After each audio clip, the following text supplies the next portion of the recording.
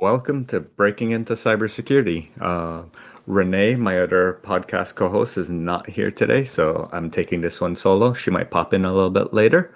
But today we have an amazing guest on. We have Jeremiah Parker, who just broke into cybersecurity, has an amazing story, very inspirational. Saw his post on LinkedIn and was like, this is the perfect guest to bring on for you guys so that you can hear his story. He's a little modest, but we'll try to break him out of his shell. All right, So, thanks, Chris. I Jeremiah, appreciate it. just tell us a little bit about yourself. Like, what made you want to get into cybersecurity? It started, I don't know, probably 20 something years ago. I was living with my aunt and uncle in Washington, D.C. My aunt was working for IBM at the time.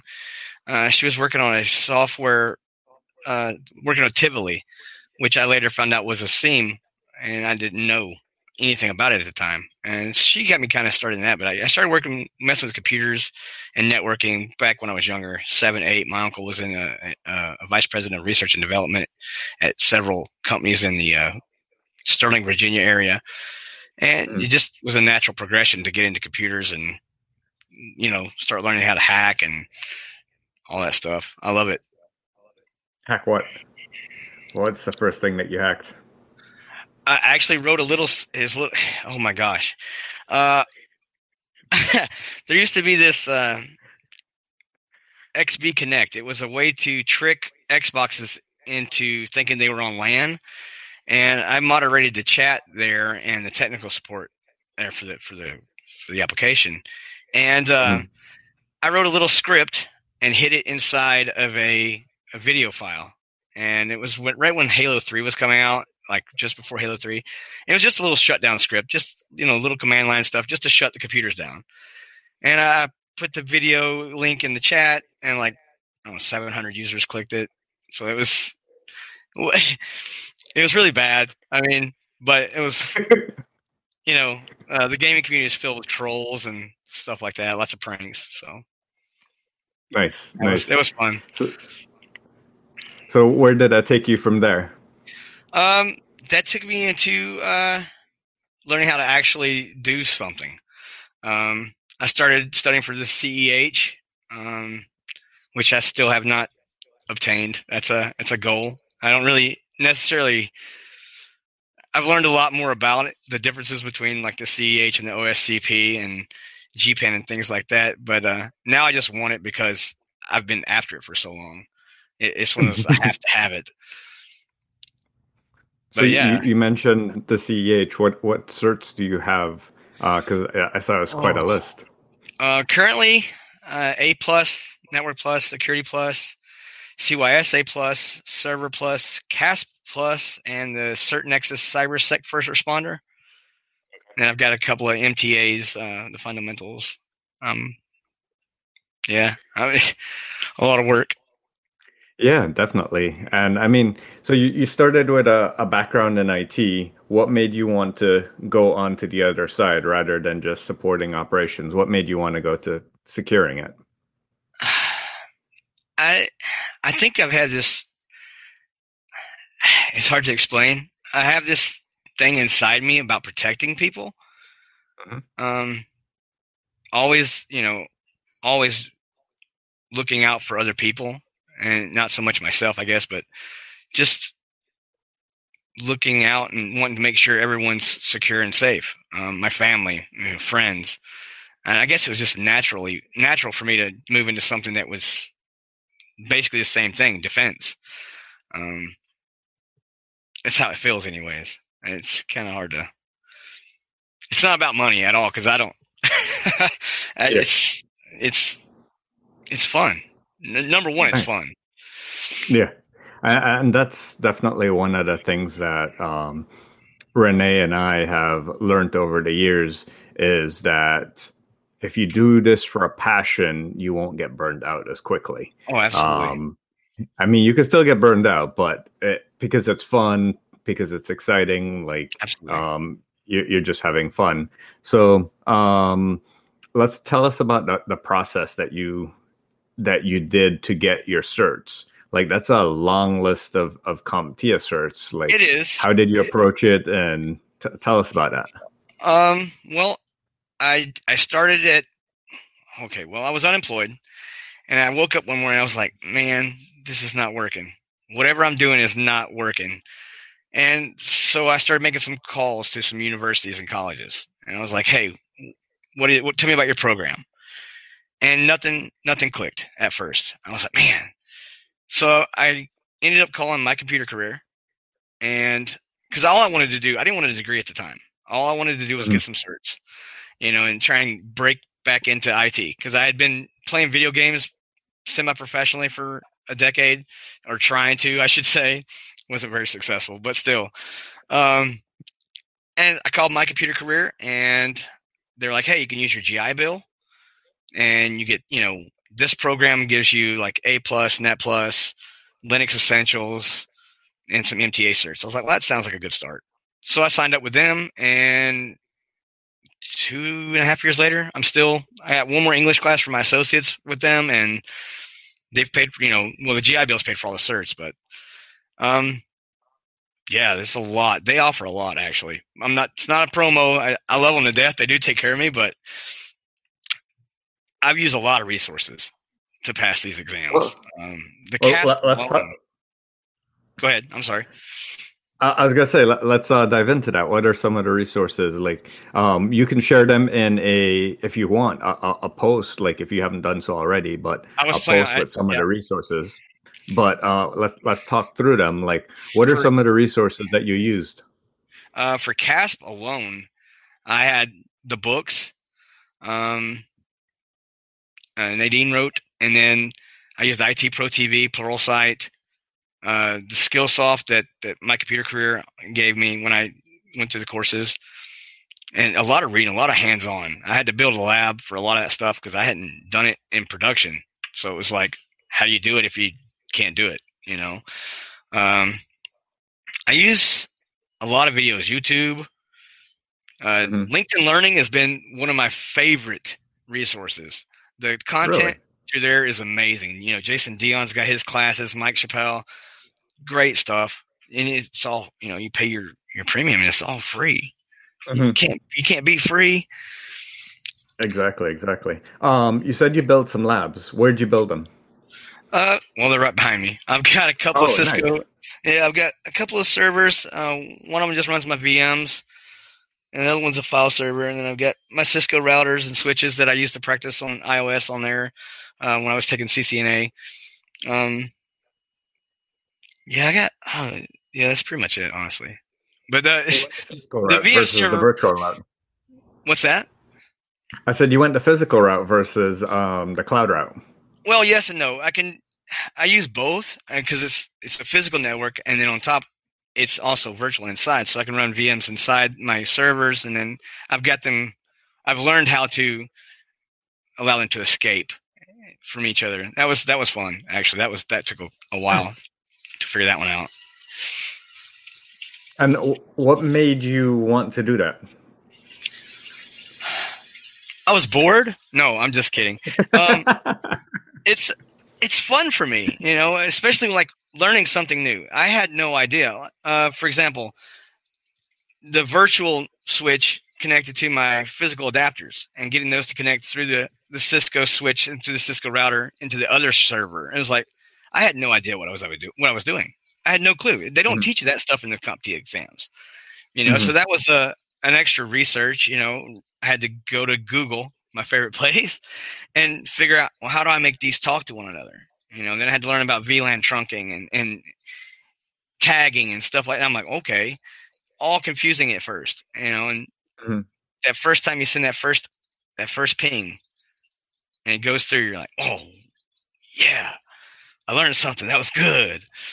Uh, it's fun. It's fun knowing how things work, I guess, um, and learning something new that you've never done before. Nice. Well, you definitely highlight one of the other topics that we reinforce all the time, that while there's traditional education, there's certifications, nothing really beats that hands-on No. training. Not And at all. if you're doing it yourself versus on the job, it's still that hands-on experience that really gives you that upper level. Absolutely, absolutely. I I learned. I know there are different types of learners. Mine is tactile. It's got to be. If I can't put my hands on it, I'm not understanding it at all. Nice. So one of the reasons that your job post came across me is that you recently did a big career transition. Talk to us about going through that role search and um, getting that first role. It's been brutal, especially since COVID started. It's like, man, I probably sit on LinkedIn 80% of my day looking at job postings, using Indeed, ZipRecruiter, Monster Jobs, and I apply for so many positions How many? that, oh my gosh, uh, I think I've been on 36 interviews since September of last year, Oh wow. and it took me a while to land a position, and it was luck. It was pure luck. I was getting no callbacks, completely getting ghosted. Not even the standard form email where we've gone with another, candidate. Just nothing. Complete Wow. silence. And then Blackboard was like, "Hey, you need a job." I'm like, "Yeah, let's go. Let's start tomorrow." Like, I don't care what I'm doing. Help desk. I don't care. That's Yeah. and that's been the thing is I don't I want to do it so badly that I don't care to stay in the trenches as long as needed to get to where I want to be. And that's another thing that we mentioned that sometimes some of the ways into cyber is through the traditional route to show your Absolutely, employer that you got the chops, sign up for extra absolutely, projects, help out with extra things, show them that you have the gusto, and then they'll give you an opportunity. absolutely, absolutely. I volunteered for places and got ghosted. That was crazy to me. Like, I'll work for free. Just give me the experience. Just let me touch your network, please. And nothing. uh, I'll say Sorry. no. Um, So tell us about like the interview process, the application process. I mean, you mentioned Blackboard came out. Was that something that you applied for? Did they reach I out to did. you? Like, I applied for it, and I got a call back almost the same day. I think that I sent my resume in, and it was really a struggle because at the time we had been out for a while. I was mhm, um, so it was definitely needed getting close to Christmas and things like that. Um, yeah, it's a stroke of luck, honestly. I'd had a problem with my previous job, and my diabetes was out of control. Like, I was running numbers like 600 every day, and so I couldn't see. I ended up losing my job, the previous job, and so it was like 6 weeks between jobs. And it was like, man. But I took that as a moment to go, okay, what am I doing that's not working? And so, mhm. I met with my doctors and got the diabetes under control. And so now we're just full steam ahead. Let's go. Nice. What are some? It sounds like you had such a long journey. What are some of the tips and tricks that you would share with someone who's also going through that same journey? Lots of applications, no luck. Like, what do you do to persevere? Um, my late grandmother told me something just before she passed this year. Because she was my best friend, and I would talk to her about all my problems and all the job hunting. And she said something very profound to me one day. She goes, "You just haven't found the right company yet. The place that you're supposed to be at, you've not crossed paths." And so I try to remind myself of that every time I get a rejection or I don't get a rejection. I go, "That wasn't the right fit. That wasn't the right company. That wasn't the right position at the right time." Um, so it's hard though to not get discouraged when you're putting in 5, 10, 20 resumes a day, you know, or a week, whatever you're doing, and you're not hearing anything back, and you're not getting any positions, where you're getting on interviews and you feel like you did a good job on the interview, and then you didn't get the position anyways, it's easy to get discouraged. But you have to remind yourself that why you want to be in cyber, for one, or IT, or whatever the job is you're applying for. Your why. So it could be your kids, it could be money, it could be recognition. And once you have a big enough why, you won't stop pushing. You can't. My son is my biggest why. He's 18 months. He's amazing, and I can't let him down. You know what I mean? Yeah. Wow, that's funny that you mentioned that, because I'm in another group, and one of the things we talked about this week is Simon Sinek's "Start with Your Why," and that's such a motivational concept that once you flip it around, don't focus on the minor details, the benefits, right, all the little things. Focus on your why, because then you'll be happy in the long run, and the little things won't matter. Absolutely. So in your search, did you do things to target certain roles, target certain companies? Talk to us about that process. I was arrogant. I ain't gonna lie. I was so arrogant. Even starting out, like when I started at my computer career, I was like, I skipped A+.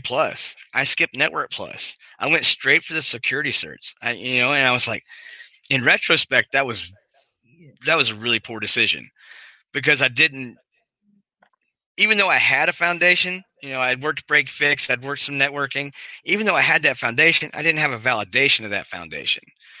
And so when I got to these higher certs, you walk into an interview with a CYSA Plus for a cybersecurity analyst role, and you've only ever done break fix, and people are looking at you like you're crazy. Even with my CASP now, it's like, he has CASP, but what has he done in security? I was like, nothing. No, it's hard work, and it's perseverance. I'd love to be let loose somewhere. Honestly, I'd love to see what I could do. But yeah, man, it's Did you find ways to share some of the security things and concepts that you were doing, even in your break fix roles, even in your networking roles, in those interviews? No, because I'm horrible at interviews, as you can all tell. I'm terrible. I hate talking about myself. I hate talking about money even more. No, it's I've not had a breakthrough there yet. Okay. I'm sure it will come in time, where it's like, okay, I'm still. I'd read somewhere the other day about, well, it's actually on the show, on the other podcast, the guy from the Attorney General's office talking about using home labs as experience and putting those in your resume, and it's something I haven't done yet. I need to. Yeah, definitely. So what about your next steps? Like, what do you do to keep current? Like, what do you do to keep yourself going? Black Hills Information Security, those guys are amazing. They do webinars a lot. I try to attend as much of those as I can. We just got through with the SOC Core Skills 4-day course. That was really fun. Learned a lot there. Any kind of new training that comes up, I'm usually on it. New websites that pop up, like letsdefend.io, try hack me, anything that pops up, any new rooms or new pathways, I try to get on those as quickly as possible, just to kind of keep current. I just got accepted into my CISSP program through Onward to Opportunity, and I'm excited for that, because that's a really big thing for me. Anyways, I don't know if I keep thinking, like, if I get a higher cert, then that'll open the right door. If I get a higher, I know I don't have the experience for the CISSP, but the associate of ISC2, I think would even open doors at this point. Yeah. One of the commenters, Cedric Toller, asked if you've been applying for help desk roles, and that's actually one of the reasons that you that I commented on your post because you had all these certs, but then you were so excited to Absolutely. get this help desk level role and break in the trenches. Absolutely. That goes back to me being arrogant. I thought that because I had so many experience, so many years experience in break fix and building my own computers and this and that, that I deserved to be in a SOC analyst role or an incident responders role. And I quickly learned that that wasn't the case. I wasn't entitled to anything. I had to earn everything, and that generally starts at the bottom. So yeah, I still apply for help desk jobs. It's every day. I look for something new. The next step. Um, but that's just my inability to sit still too, though. I get complacent, bored. So, but yeah, absolutely apply for help desk jobs. You got to have that foundation. You got to be able to show that progressive experience, especially for cybersecurity roles. Have you been working with your employer to do more like cyber related projects, things like that you can help them with their platform? I mean, I've mentioned it. Yeah, definitely, because I know they're big in the education space, and with Absolutely. COVID and everything, they're definitely in high demand, I should say. Very. I teach on their platform, so I use it on a daily. So that's great. That's great. With regards to your next steps, you mentioned considering the associates of CISSP. And you're almost finished up with your associate's degree. Right. Congratulations on that. Thank you. What's next for you? I'm hoping a security job. I don't know. I want to do penetration testing. That's really what I want to do. I had originally leaned towards the blue teaming, but the more time I spend on Try Hack Me and Hack the Box, the more I want to understand how to break it. That way, I can understand how to fix it, how to defend it. And have you tried looking at bug bounty programs as a way to get in that space? I have. I'm looking for a mentor for bug bounties because I'm afraid to get arrested. Honestly, I am so scared of accidentally going out of scope. So yeah, oh my goodness, it's frightening. But at the same time, I'm taking it slow. I'm still learning, cross-site scripting and cross-site script forgeries. To have a better handle on when I do start. But yeah, it's something I'm definitely looking into. It'd be fun. I highly recommend it. I mean, I know of bug bounty hunters that they specialize in just a certain type of bounty. So you can start there Right. and then progress your way over. I mean, pen testing as a profession is so wide because you have everything from hardware, which you have a lot of background in. So you could specialize in that area Absolutely. of pen testing, all the way to software, web, and so on. So I think you have a whole wide area of verticals that you can really focus on. Now, if you had to like summarize your journey and break it down to one piece of advice for someone following in your footsteps, what would that be? Just don't give up. Chase your dreams, man. I had to wake up one morning completely broke and busted to change my attitude. Like you go out there and do it, earn it. If you want it, go get it. Legally, don't go stealing things, but you want to change your job, you want to change your career, go do it. Yeah. Take the risk. If you fail, yeah, which you will, you're going to fail. Failure is the best teacher. If you fail, pick yourself up and go again. Nice. One last comment before we go. Cedric also mentioned that in his experience transitioning from an electronic tech to IT, that there's a lot of troubleshooting issues that sometimes come up and that you only have experience from being on a job. So take that with you. And what I would highly recommend for you, Jeremiah, is that when you're doing your interviews, find ways to correlate your help desk experience, your break fix experience, and turn them into security issues. I mean, even everything from helping to reset passwords and helping to change those bad behaviors for passwords, that's a security thing. So find ways to relate those into security stories for your interviews. Okay, well, thank you so much for coming on, and have a great rest of your day. Oh, I appreciate you guys for having me. Thank you, Chris. Absolutely. Thank you. Take care. Thank you.